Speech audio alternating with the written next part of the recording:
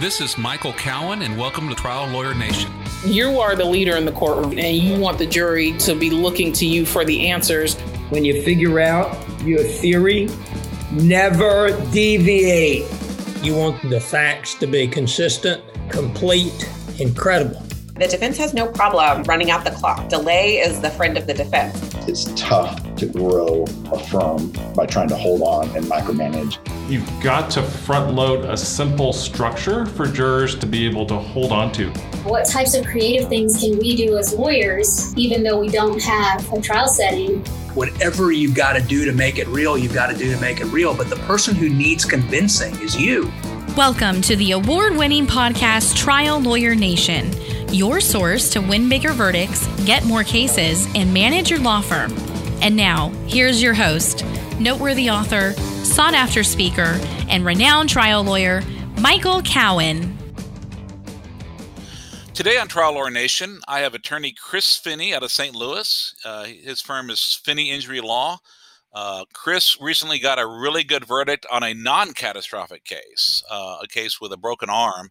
And, I saw where he had posted on a group that we are both in about all the things he did to get the verdict. And honestly, my experience, it's a lot harder to get a good verdict without a catastrophic injury than it is to get a big verdict, when you have a death or paralysis or something. And I wanted to learn from you, and I'm hoping other people do too. So welcome to the show. Well, thanks for having me. I mean, I listen to you all the time, so I'm, very excited to talk to you about some stuff and hear what you have to say, to be honest with you. Sure. Well, tell me a little bit about yourself. So I am from St. Louis. I went to school here in St. Louis pretty much all my life. I'm one of 7 children. My dad was actually is a plaintiff's lawyer. And I ended up going to law school because, candidly, it was kind of the thing to do back in 2008, and everybody who went paid for it. And so did that, got out, and, in law school, I wanted to try cases, I guess, just seemed like the thing to do. And started at the prosecutor's office, went there a couple years and got offered a job at an insurance defense firm, and it was double my pay. And I, had all this stuff, thought it was really cool.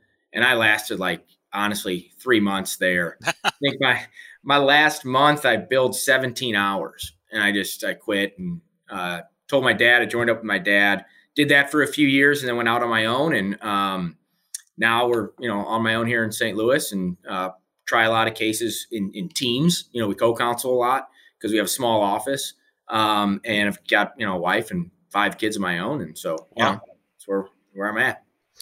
What is it about the insurance defense practice that made you decide so quickly you didn't like it?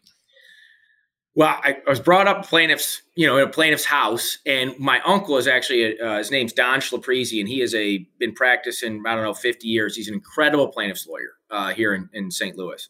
And so I had a little bit of a bent going in, but I remember I was sitting talking to my boss, who was a nice guy, but he's a lifetime defense guy, insurance defense guy. And he said, we had this client, it was a construction case. He built this retaining wall, and, he was one of 15 defendants. And he was saying, we're really going to help our guy out. We're going to get him out of this mess, blah, blah, blah. And all I could think of in the back of my head was, we can get him out of this mess in 5 seconds. Just call the plaintiff's lawyer, ask him what he wants, and we'll give it to him. And it's not a penny out of our guy's pocket. He's on his own. He's free. He's never has to hear from us again for the rest of his life. And I actually said that to him, and I didn't get the best response. and so then I quit, a few weeks after that, really, and just moved on.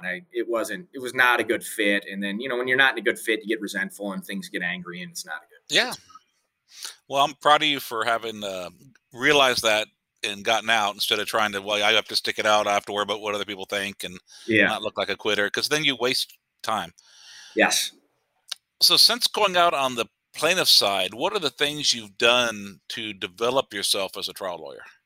Well, actually, it's a good question. When I was thinking about that, actually, over the last few days, because I have an associate now, and I want to make sure he has all the opportunities that I had. And I started to realize, I spent a lot of money on personal development or development as a trial lawyer, whether had been going to regionals for TLC or Trial by Human stuff or Ethos with Rick Friedman or Sorry De La Motte stuff. I think putting all those things together, doing trial guide seminars, those things have really been stuff that I've worked on to kind of develop myself, my comfort level with who I am and how I try cases, not how other people try cases. And then, of course, Michael, I've done a lot of therapy, and I still do it. I think it's a very valuable tool, a self-exploration tool that helps identify, I guess I should say, when you're in the courtroom and in trial, your personal insecurities or faults are magnified. I mean, there's an audience there. And if you don't have the awareness and I don't want to say control, but just the understanding of who you are and what it is, it gets to be ugly and goes south real fast, and that case is over. And so that was really my initiation to therapy is I don't like how I'm reacting in these situations, and I want to know why, because I want to prevent it. And then all this work with Sorry and, I Trial by Human and Rick Friedman. Those things are, I think, are the most important for my personal development as a trial lawyer.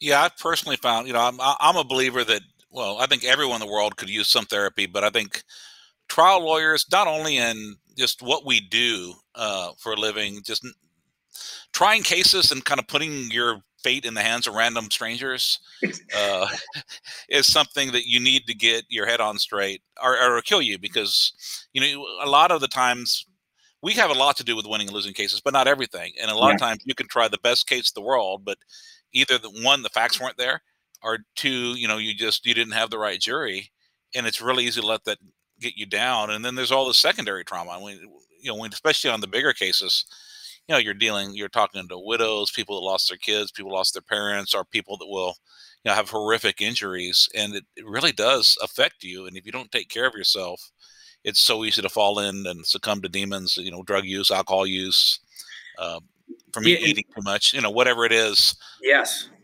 That was one of the main things that I would go to these seminars as a younger lawyer, and I'd see that everybody was divorced or something like that. And I'd be like, I love my wife. I don't want to get divorced. I don't want to be divorced.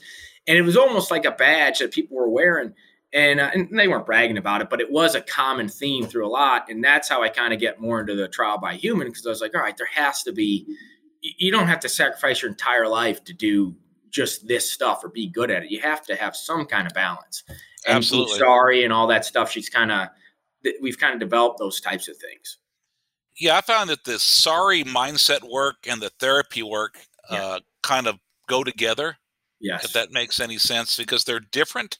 I mean, Sorry Delamont's not a therapist. I mean, she's she does help you with mindset, but she's not going to go delve deep into your personal, at least not with me, because she's not trying to do therapy. She's trying to make you a better trial lawyer. Whereas the therapist will help with issues, but not necessarily things that are going to be directly applicable to courtroom mindset. So I find that doing both, and there's just no better investment than investing in yourself. Yeah. And so I guess you have then decided, rather than just picking one person or one group to be a disciple of, you're doing this kind of, I think what Rich Newsom calls mixed method advocacy. Yeah, and I do trial school stuff too. But I don't think you can. My experience early on was I tried to do this one system exactly how they said it, and wear everything that they wore and do what they did.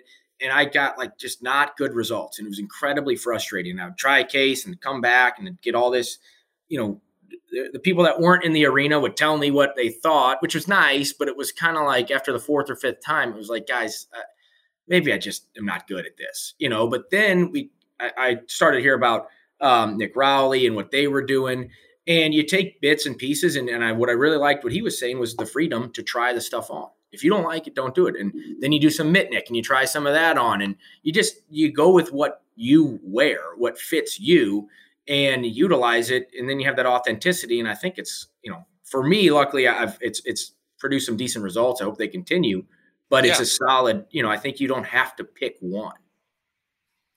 Absolutely. I agree. I think, you do need to study something well enough to master the technique. I mean, I think there's a danger of just kind of like reading every book and, say, I'm going to spend 20 minutes on this and 30 minutes on that. I mean, I think you need to go to some seminars, do some practice, get some coaching so you can learn the different methods. But then you got to find out what aspects of each one of them to create. It's almost like we each have to create our own. I mean, we don't have to each write a book and, try to create a following, but we need to find for us to be authentic and powerful in the courtroom, what is it that we need? Yes, you got to put your stamp on it. And so how many cases have you tried since you become a plaintiff's lawyer? Since I became a plaintiff's lawyer, I'm probably right at under 20. I had some as a prosecutor, and I had a couple, actually only a couple that I was allowed to second chair as an insurance defense lawyer. But since I've been practicing now 11 years, and so the majority have been as a plaintiff's lawyer. And that's good to hear. I mean, you hear this myth that you can't get a trial anymore, and that it's too hard to get trial experience. That's an easy excuse, I think, for most people. It's an easy excuse because if you go to docket call, well, we go to now WebEx or Zoom docket calls. But, if you want a trial setting, you can get them. And there are, in Missouri here, there are very creative ways to get quick trial settings. I mean, I've been able to get trial settings from the date of injury to verdict would be 6 months. And it's just, you have to kind of think outside the box. And part of, I think, the resistance to getting to trial is there's that, well, everybody's always done it this way. Everybody's done it this way. Well, okay, who cares? Whatever. Try a different way. And if it doesn't work, go back, you can always go back to the old way. I think the biggest obstacle in cases that no one wants to admit this is the fear of losing. Yeah. I mean, that's, I guess when you lose, you deal with the fear like me if you lost. But it's the fear of losing. And it's also, I think goes with that is the shame. I mean, it's who wants to get up there and say they asked for $5 million and got skunked, or they had a rear ender and they got a $0 verdict like I have. I mean, it's with an independent eyewitness who backed your story. I mean, it happens. It happens. It's funny because, you watch, let's say professional athletes. No one expects a professional athlete to never lose a game. Mm-hmm. Yeah. I mean, Tom Brady has lost plenty of football games, but he's, a lot of people would argue he's the greatest quarterback of all time, whether he is, I mean, he's definitely awesome. He just got shut out last week. I mean, just 9-0.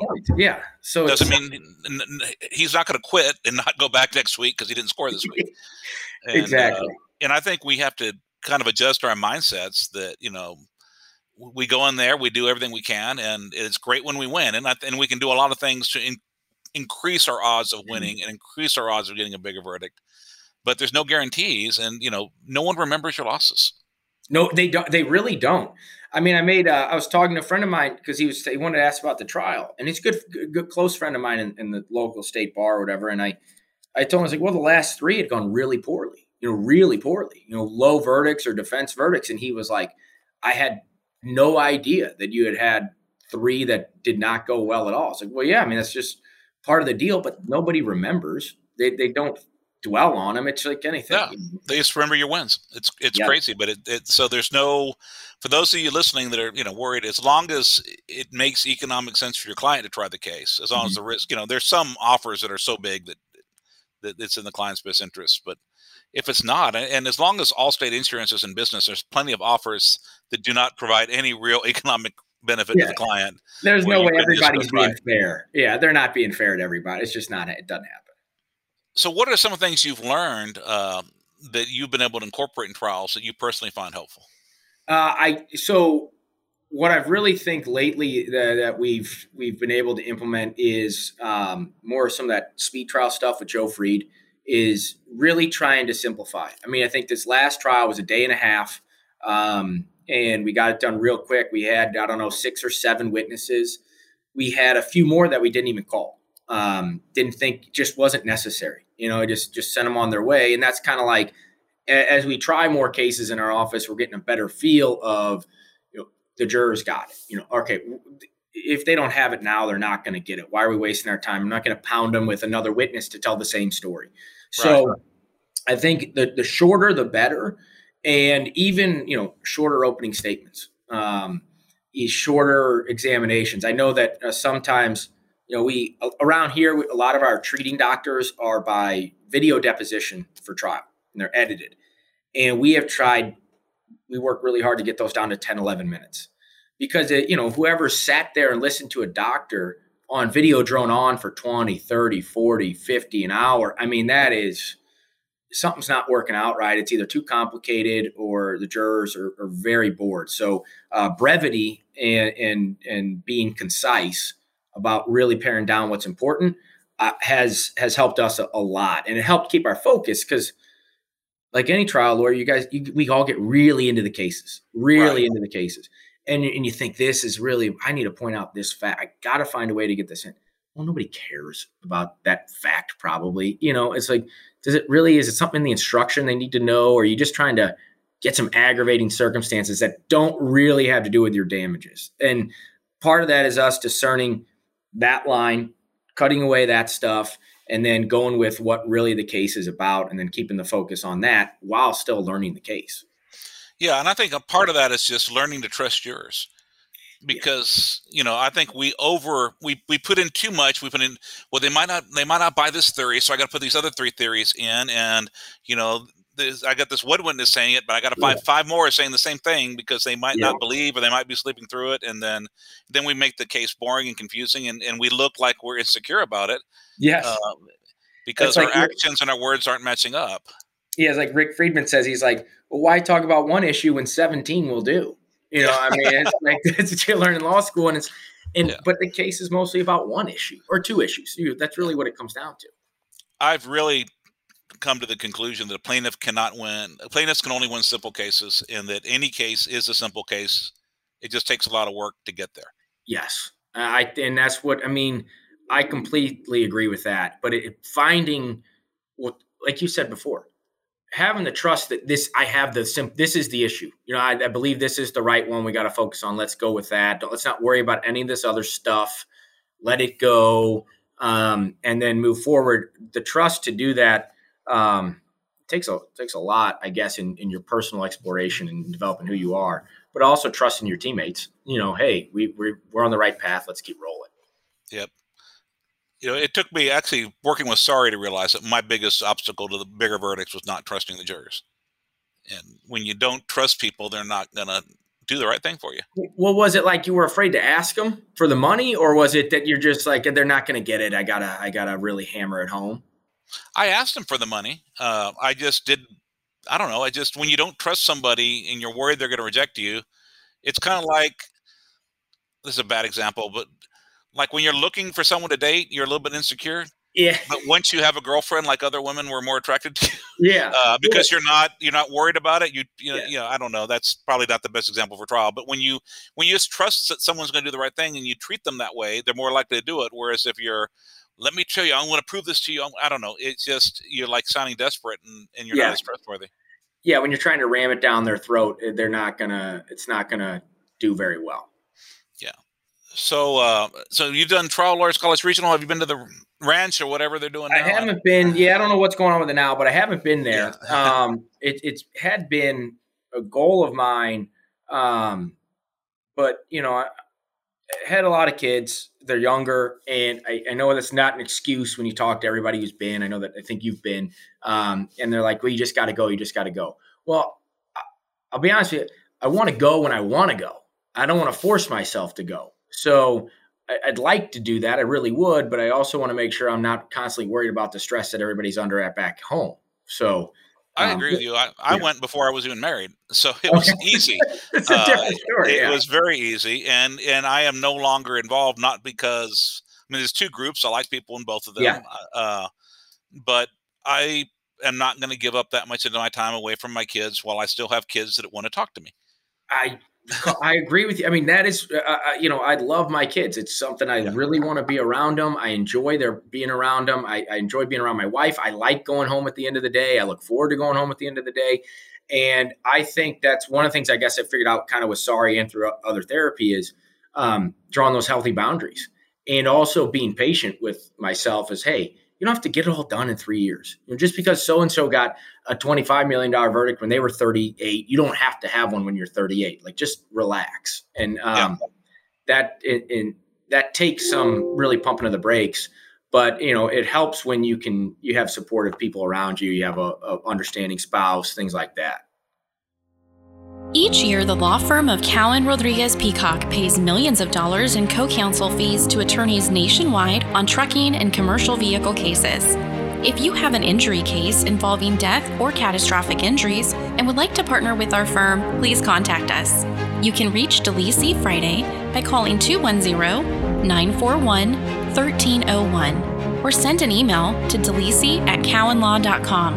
That's DELISI CLISI@cowanlaw.com. She will coordinate a time for Michael Cowan to speak with you in person or by phone to discuss the case in detail and see where we can add value in a partnership.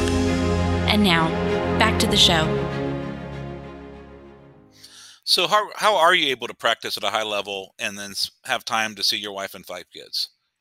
Like any lawyer, any good trial practice, I think will tell you, it starts with their, from the foundation, which is the staff. And so it really starts with the trust in them and then hiring the right people. Everybody, I have had fits and starts in the wrong hiring, and you try to fix that immediately. At least I do.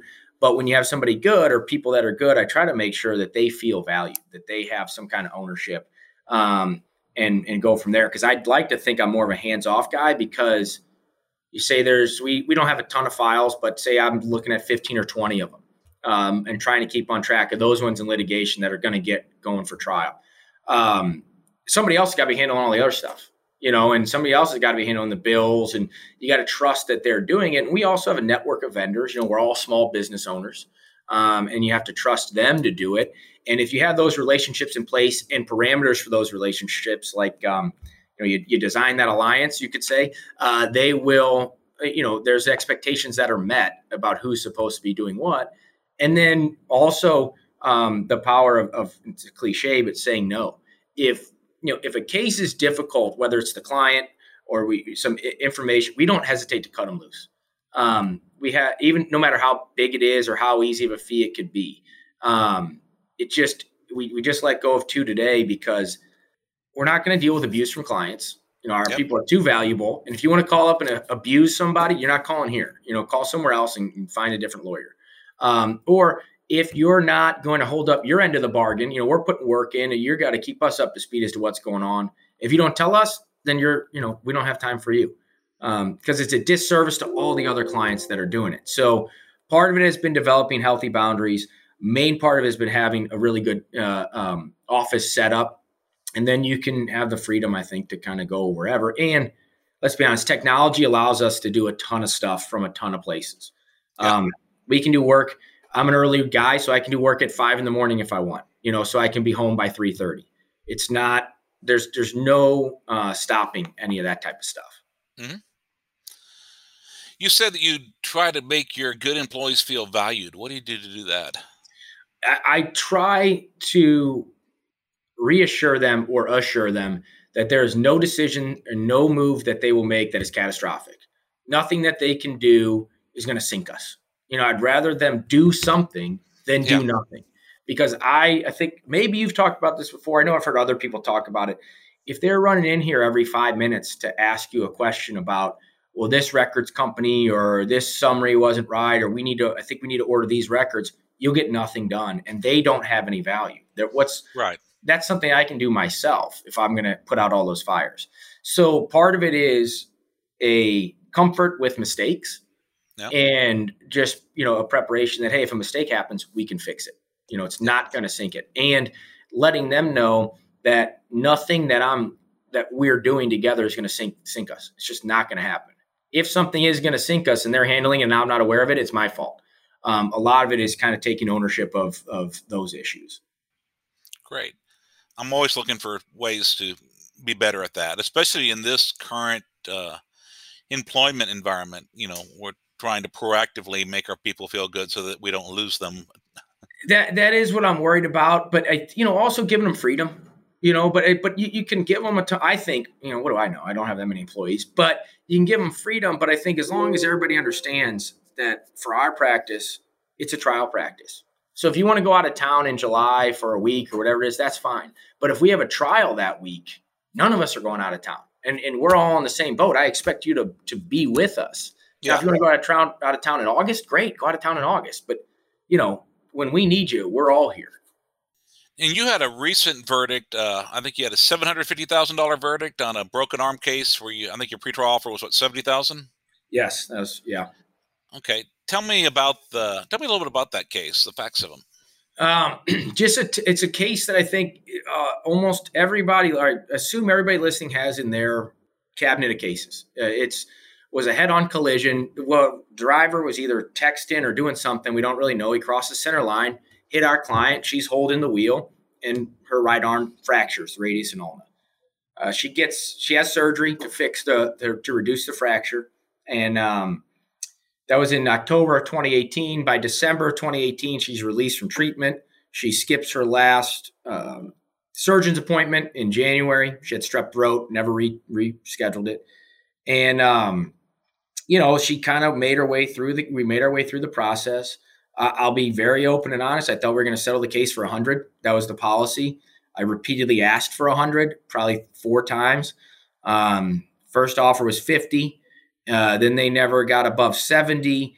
And, in September, I sent them a letter. I said, listen, we're about to spend on an animation. We're about to spend on the doctor.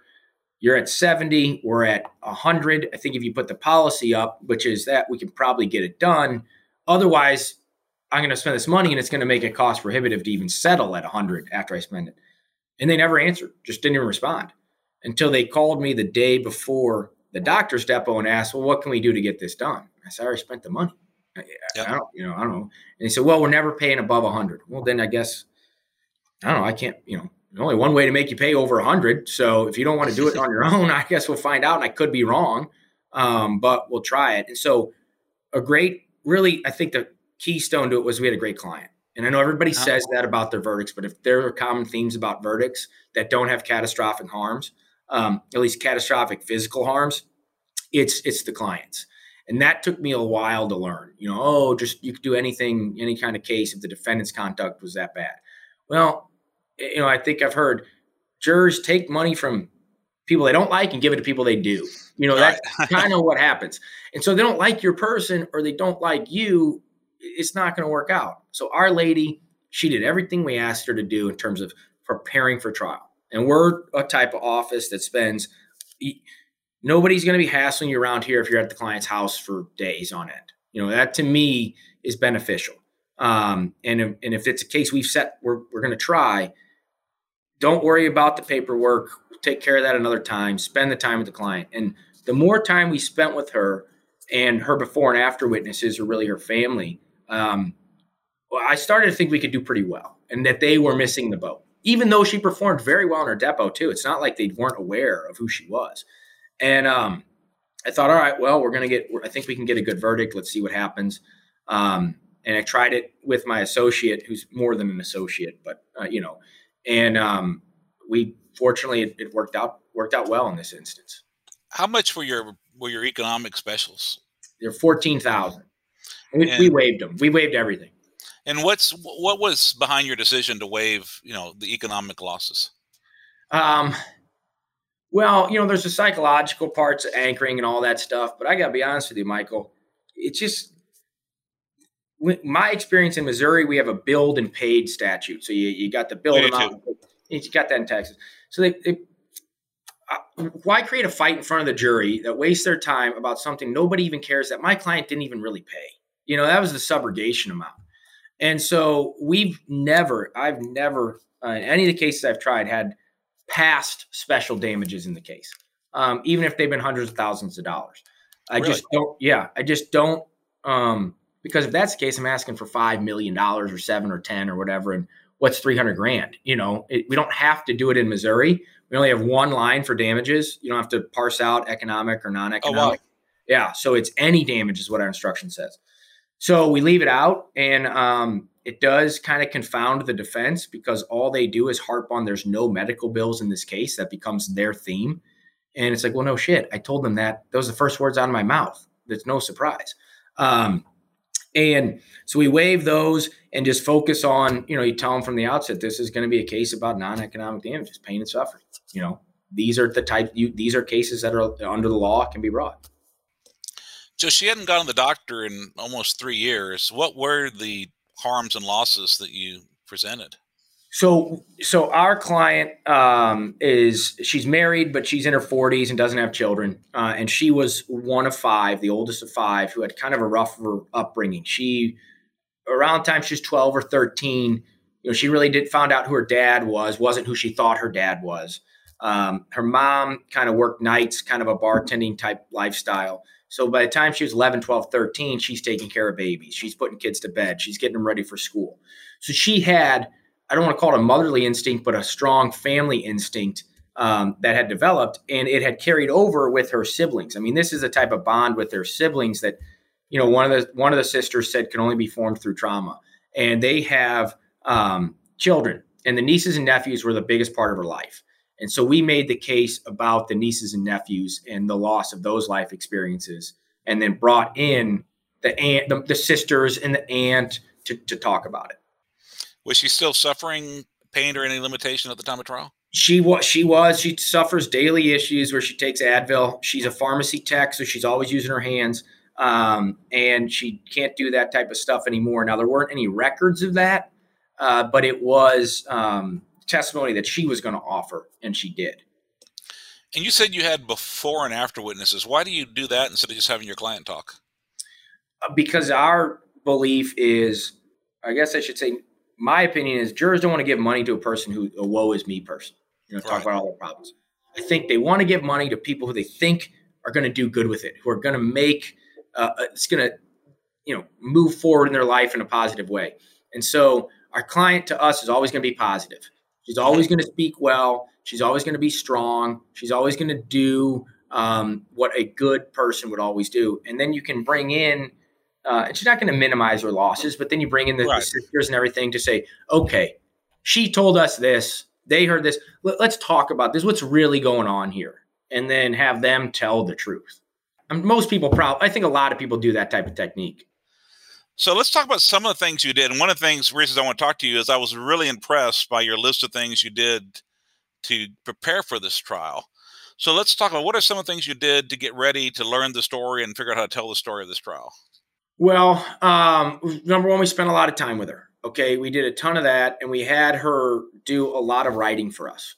And my associate spent a lot of time with her. So the weeks leading up, we spent a ton of time with her, but we also focused on ourselves because I think if we couldn't identify with her losses, we weren't going to be able to effectively portray them. And that meant, since she was a family person, Alex Ledbetter in my office and he has 4 kids, I have 5. We're both family people. We wanted to focus on our families. Be more aware of who that is, what's important about it, and health, because all our cases really are about a loss of some kind of health.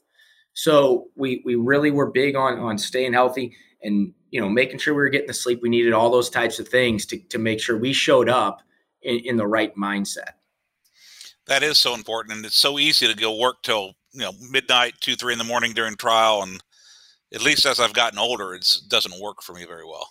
I used to do that too, but what happens to me is the ideas don't really improve, just the quantity of ideas go. And so now I'm writing a million things in my trial notebook that now it's just word vomit all over the page. And it's like, I'll even flip back a few pages and be like, hell, that was a really good idea I don't even know when I wrote that, but that was good. Yeah. And I forgot about it. I think it's good to have all those ideas down because you're not sure how the evidence is going to come out and you can kind of pick and choose. But I do believe shutting it down at a certain time, and I'd rather get up earlier than stay up later. And doing it that way is probably where the good stuff came from. I agree with you 100%. I work real hard now in trial and getting as much sleep as I can, taking a full day off the week before. Yep. You need to be present and ready, and all that big busy work you need to do like weeks or months in advance and not while you're there. Now, what did you do, I guess, different than the way a lot of people do jury selection as far as your approach and how you did it? So, this was after some work with Sari, and I listened to some things from Mark Wham that she had an interview with. It was, and you can maybe see it on my board back there where I took the notes. But the idea was, let's get people who want to be there. We're in, and this was a busy week for us in St. Louis County civil trials when we tried this. I was stunned how many jury trials were going on. But you weren't getting a big panel. We wanted 48 or something like that. We got 32. There was a murder trial going on, where they got 100 jurors. We didn't even get a panel on Monday. We got them Tuesday. So I was concerned about people being dragged down there, all that. So it's like, all right, let's find people who want to be here. Who wants to. If you don't want to be here, you tell me. I'll do whatever I can to get you off the jury, but you got to talk. Because if you don't talk, you don't walk. And if you don't start speaking with me and let me know why you don't want to be here, I can't tell him you don't want to be here, because there's 3 people that are involved in this decision. I'm just one of them. So if you want to leave and you don't want to be on a case like this, you have to help me out. Is that fair? And then, so then you set it up that way. And how many of the jurors that you had on the panel wanted to be there? Well, I didn't get to talk to all of them, but the juror I talked to afterwards, and I got a letter from another juror a couple days after the trial. I really wanted to, I said, hey, my first question, did you want to be here? He's like, absolutely. I thought it was important. When I heard the case, I heard what was going on. I think we all back there wanted to be here. We wanted to do what we were supposed to do. And I just thought, I was like, I gave a big pat on the back and said, God bless you. God bless you. But, that type of mindset, knowing that they want to be here rather than I dragged them here, helped with the connection throughout the trial. And how was it hard to go from the mindset, or were you ever with the mindset of, I got to go do jury selection as deselection? I got to find the people that I want off. What was it like to go from the mental attitude as I got to find all the bad people to I want to find the people that want to be here? Yeah, it's the easiest way to describe it. It's just softer. You don't immediately go defensive. It's like if somebody says something bad, you don't think, everyone's now going to think that. That whole, when I was a prosecutor, they taught us about poisoning the jury pool. I know that I've never seen that actually happen. In fact, I think the opposite would be true, is that if somebody's an outlier saying something stupid, a rational person will step up and be like, no, that's not exactly right. So it took away that kind of maybe hard defenseness that I would have, that, I would really get nervous if like 3 or 4 guys in a row said something bad. Now, oh man, this is going south.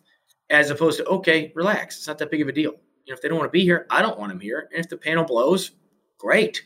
Come back another time. We know the case, we're ready. So it definitely softened that, but it also allowed, I think, a more respectful tone with those people who did not want to be there. Yeah. And I read that you were working on trying to create what's called a designed alliance. And that's a sorry Delmont term. Well, maybe you should have for someone else. I learned it from sorry. First of all, Keith, what do you mean by designed alliance? So I've done Path to Mastery with Sari and a lot of her stuff. It's a term that she's coined, designed alliance, but it's really about, managing and meeting expectations. Okay. If we're going to enter in a relationship, I want to tell you what I expect, and I want to know what you expect, and let's make it happen. And I think I've heard a very good, you'd call him a life coach. His name's Jason Selk. And he used to be like the life coach for the Cardinals, so that their team therapist, and they won all these World Series and stuff like that. And he said, almost every relationship fails because of missed expectations. And so I'd been to some of his stuff, and then Sari said that, and it's like, okay, everybody's got to be on the same page. So when you design the alliance, it's like, hey, this is my role. This is your role. This is what I'm going to be looking for. This is what you're supposed to do. This is what I'm going to do. This is what they're going to do. And, he's this person, and we're all going to do our job. We're hoping that you do your job. Can I trust you to do yours? I'll do mine. And you kind of work from there so that the expectations of the jurors are met. It kind of puts you also, I think, in more of that teacher mode, which is a powerful place to be. Absolutely.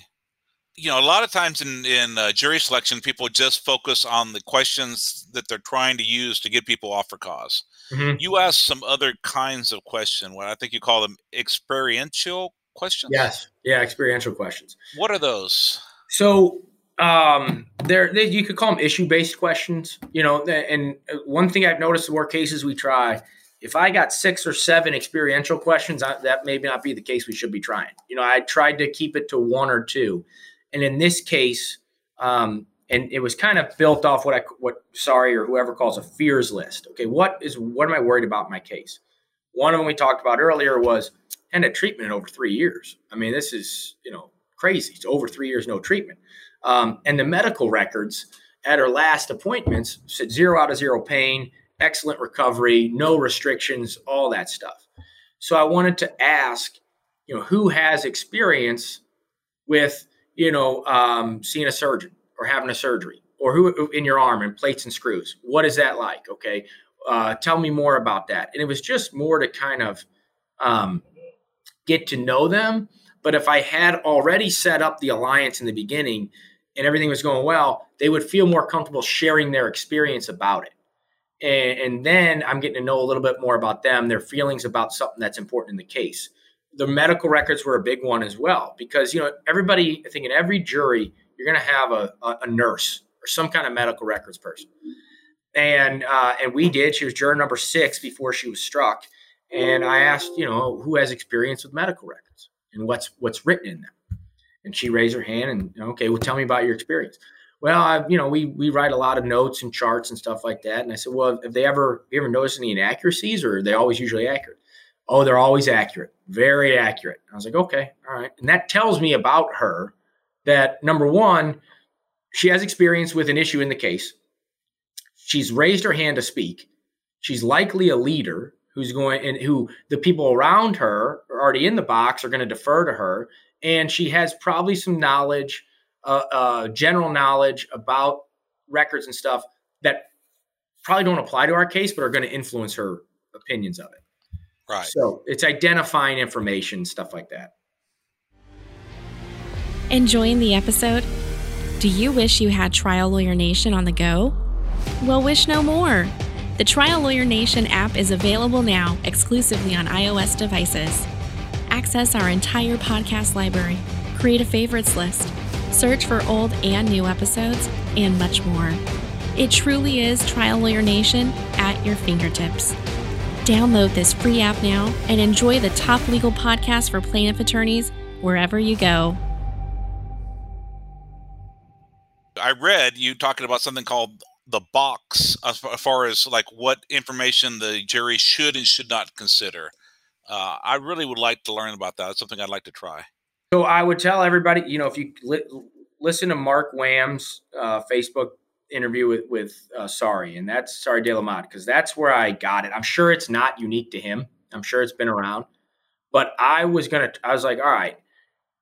I had a feeling they're going to concede liability at trial or before trial. So they did the Monday before, but they never updated their pleading. So there was a whole other issue that, well, Judge, I don't think they really did anything, Mm-hmm. So in jury selection, I thought, folks, here's your only job in this case is going to be deciding the damages, the dollar amount of the equal trade, dollar value, whatever you like to say, the number that is the fair, reasonable 100% of damages. And that's inside this box. That's your job is inside the box. Who pays it, what pays it, how it's paid, if it's paid, when it's paid, all that stuff is for the judge. All right. Are you going to trust the judge to do his job? No one's going to say no because he's sitting there in a black robe. We call them on, it's like, they'll raise their hand and say, yeah. And I say, okay, we need to trust you to do your job. So who's going to have trouble staying in the box? Who's going to want to know some of these other things to reach a decision? And especially when it comes to millions of dollars. And now the hands start going up. And I need to know this information. Was there insurance involved? Well, if I answer it one way, it's unfair to one side. I answer it another, it's unfair to that side. That's regardless if they are or not. It has nothing to do with what your job is. And I tried that on a few times, role playing in my head, stuff like that. It felt good. It looked good when Mark Wham was talking about it. And it felt good when we were doing it in voir dire. So I re-referenced it in closing, to stay inside the box. And sure enough, that the juror I got to speak to afterwards, he told me they started to talk, they decided on a number. And then they said, well, what's she going to do with all this money? And where's she going to go? She could go to Disneyland 750 times or whatever. He said he stopped him and said, no. That is not our role. We have to stay inside the box. That's awesome. And it really helped. I mean, because part of his trust in the system, we want the jurors to trust the system. You want us to trust them and their role in the system. And when that hit home and he was able to relate that, I thought, okay, it was, the idea of the box is so simple, but it's so concise because everyone can envision a box and you can draw it and it's got clear barriers around it. And you just put the dollar in there and everything else is outside it. There's no trouble distinguishing what they're supposed to do and what everybody else is supposed to do.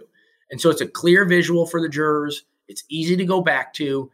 And if you have a quick trial, they're not going to forget that concept. So at least in my experience.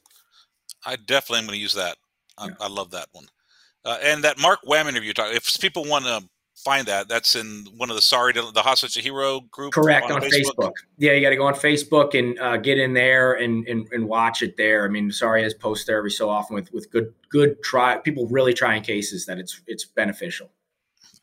You also wrote you worked on your breathing in trial. Mm-hmm. Yeah, tell me about that.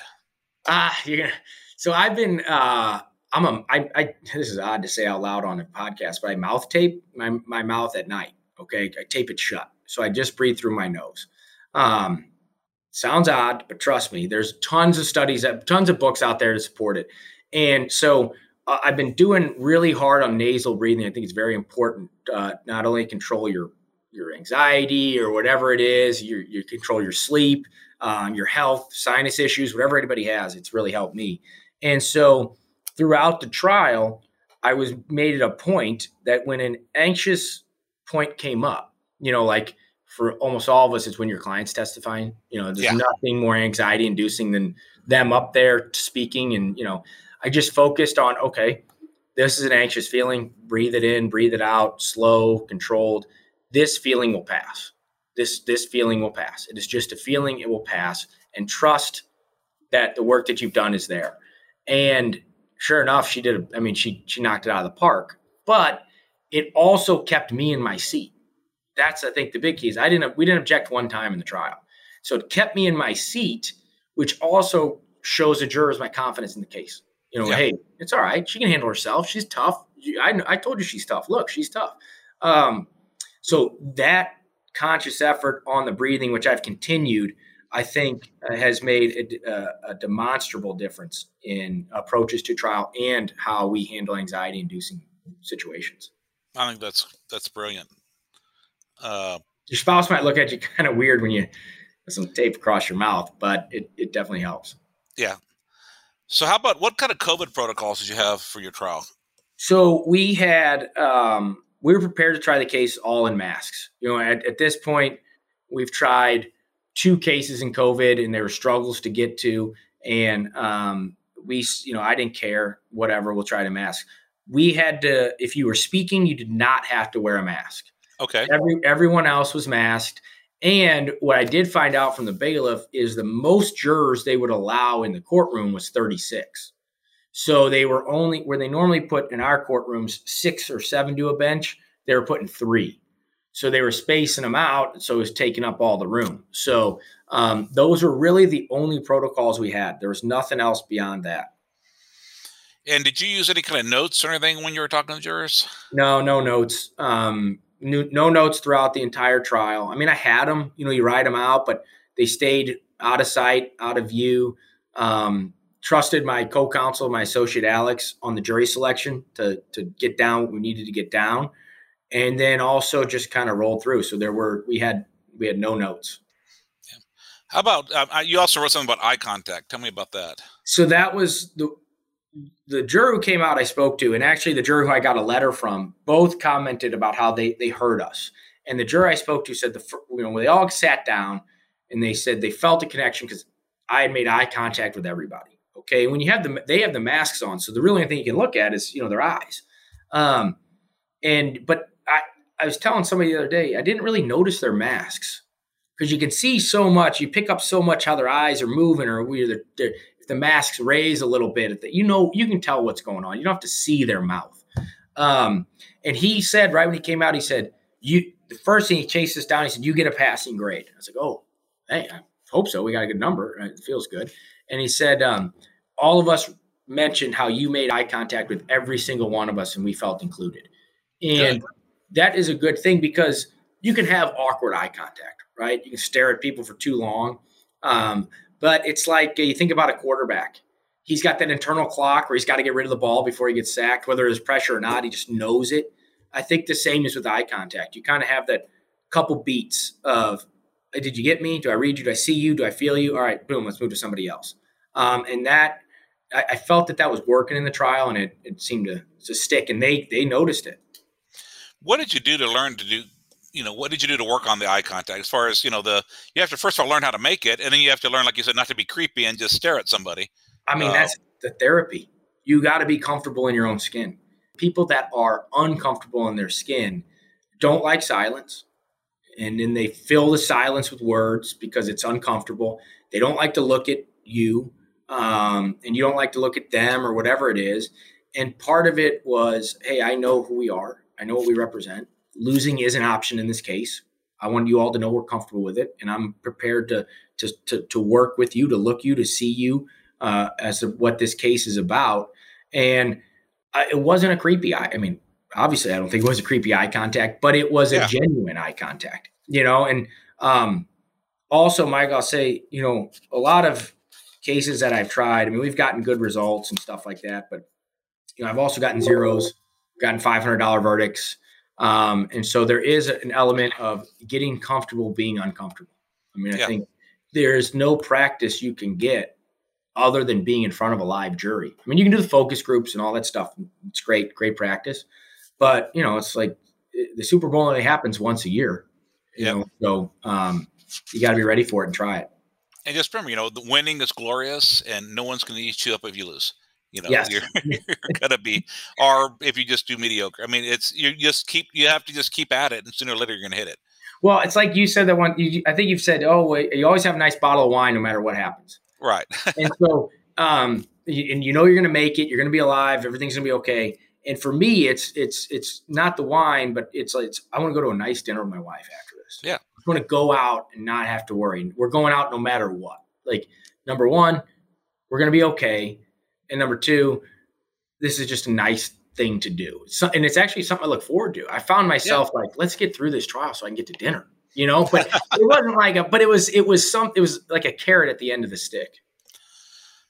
So in talking you got to talk to one jury, you said you got a letter from another one. What motivated them to give you so much? So they were out for 15 minutes and they did not ask for any exhibits. Okay, so immediately when that came in, I thought, oh my Lord, we got absolutely spanked. Oh, yeah. Bad. I must have misread this entire thing. But the letter I got from the juror, she said she's confident neither side is happy with their number. And part of it was the juror I did talk to said that they only gave that number from the date of the incident up until the trial, essentially. They didn't give any futures. Because future pain and suffering, because there wasn't anything in the records. They couldn't really quantify it. It was too difficult for them. So I think they really did understand that this was a severe change in her life that was unnatural. She didn't have anything to do with it. It pushed her, it altered her relationships that she had worked to form over her entire life. And these jurors, they understood that those things had value. If we're doing our job right in the jury selection, those who don't think those non-economic assets have value, well, hopefully you've identified them, and then you can find out what to do with them. But nowadays, and I think you've probably heard a lot of guys say this and gals on your podcast say is, jurors are more aware of their relationships. I don't know if that's personally the truth, but maybe they're more comfortable talking about them, I guess. I don't know if they value them any more than they did before, but at least they talk about them. I haven't done enough, I guess, investigation into that, but they have no issue, and that's my experience the last 5 or 6 years, no issues with non-economic pain and suffering, change in life type of damages. And I think that they do, if the evidence is there, they think that has a ton of value. Yeah, I think we've all just gone through this collective experience where for at least periods of time, we've been isolated from people we care about and had relationships interrupted, because Zoom's great, but it's not the same as being there with somebody. Right. And I think, at least to me, I'm making so much more of an effort to go see my parents. I'm having my first guys trip with people I went to high school with, 30 something years ago, that where we've kept in touch, but we would see each other once every few years. I'd see one friend here, but no, we're all going to get together. I think because we've all realized how much we value these relationships, and, being cut off from them for a period of time, kind of put everything in perspective and is making, at least for me, put more effort into family, friends, those kind of things. So I can see how jurors could value it more. And all that stuff. I mean, when you've done a ton of work on this stuff, you think about it, like that has a ton of value to you. That's an important trip. You're going to move things to make that happen. And I think the jurors get that as well. They understand that as well. Yeah, we even have a trial that week, and I just told Sonia, my partner, like, well, you're going to try that one without me. So I have to make a value choice. And, this particular trial, now if it was like a death case, I might have told my friends we got to reschedule. But it goes back to having a team you trust. Yeah. And I have partners you got that are great and do the work. So look at the freedom it gives you. It's absolutely fantastic. Yeah. So Chris, you and I had been talking and off camera.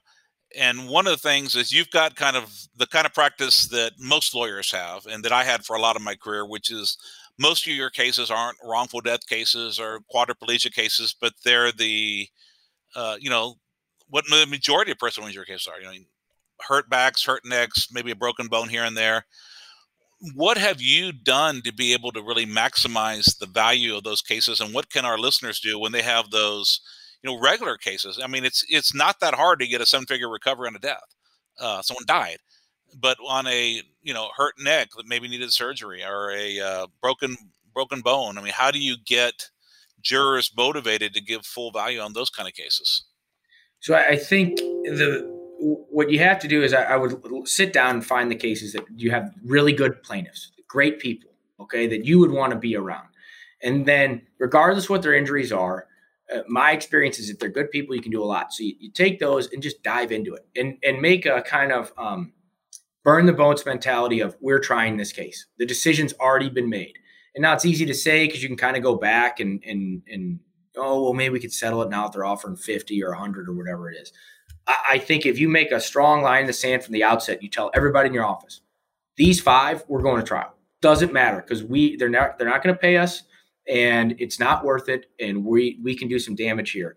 And so you find those good people, you find the people around them, and you invest the time in the shoe leather and getting to know them, and getting out of the office and spending the time with them, and try the case.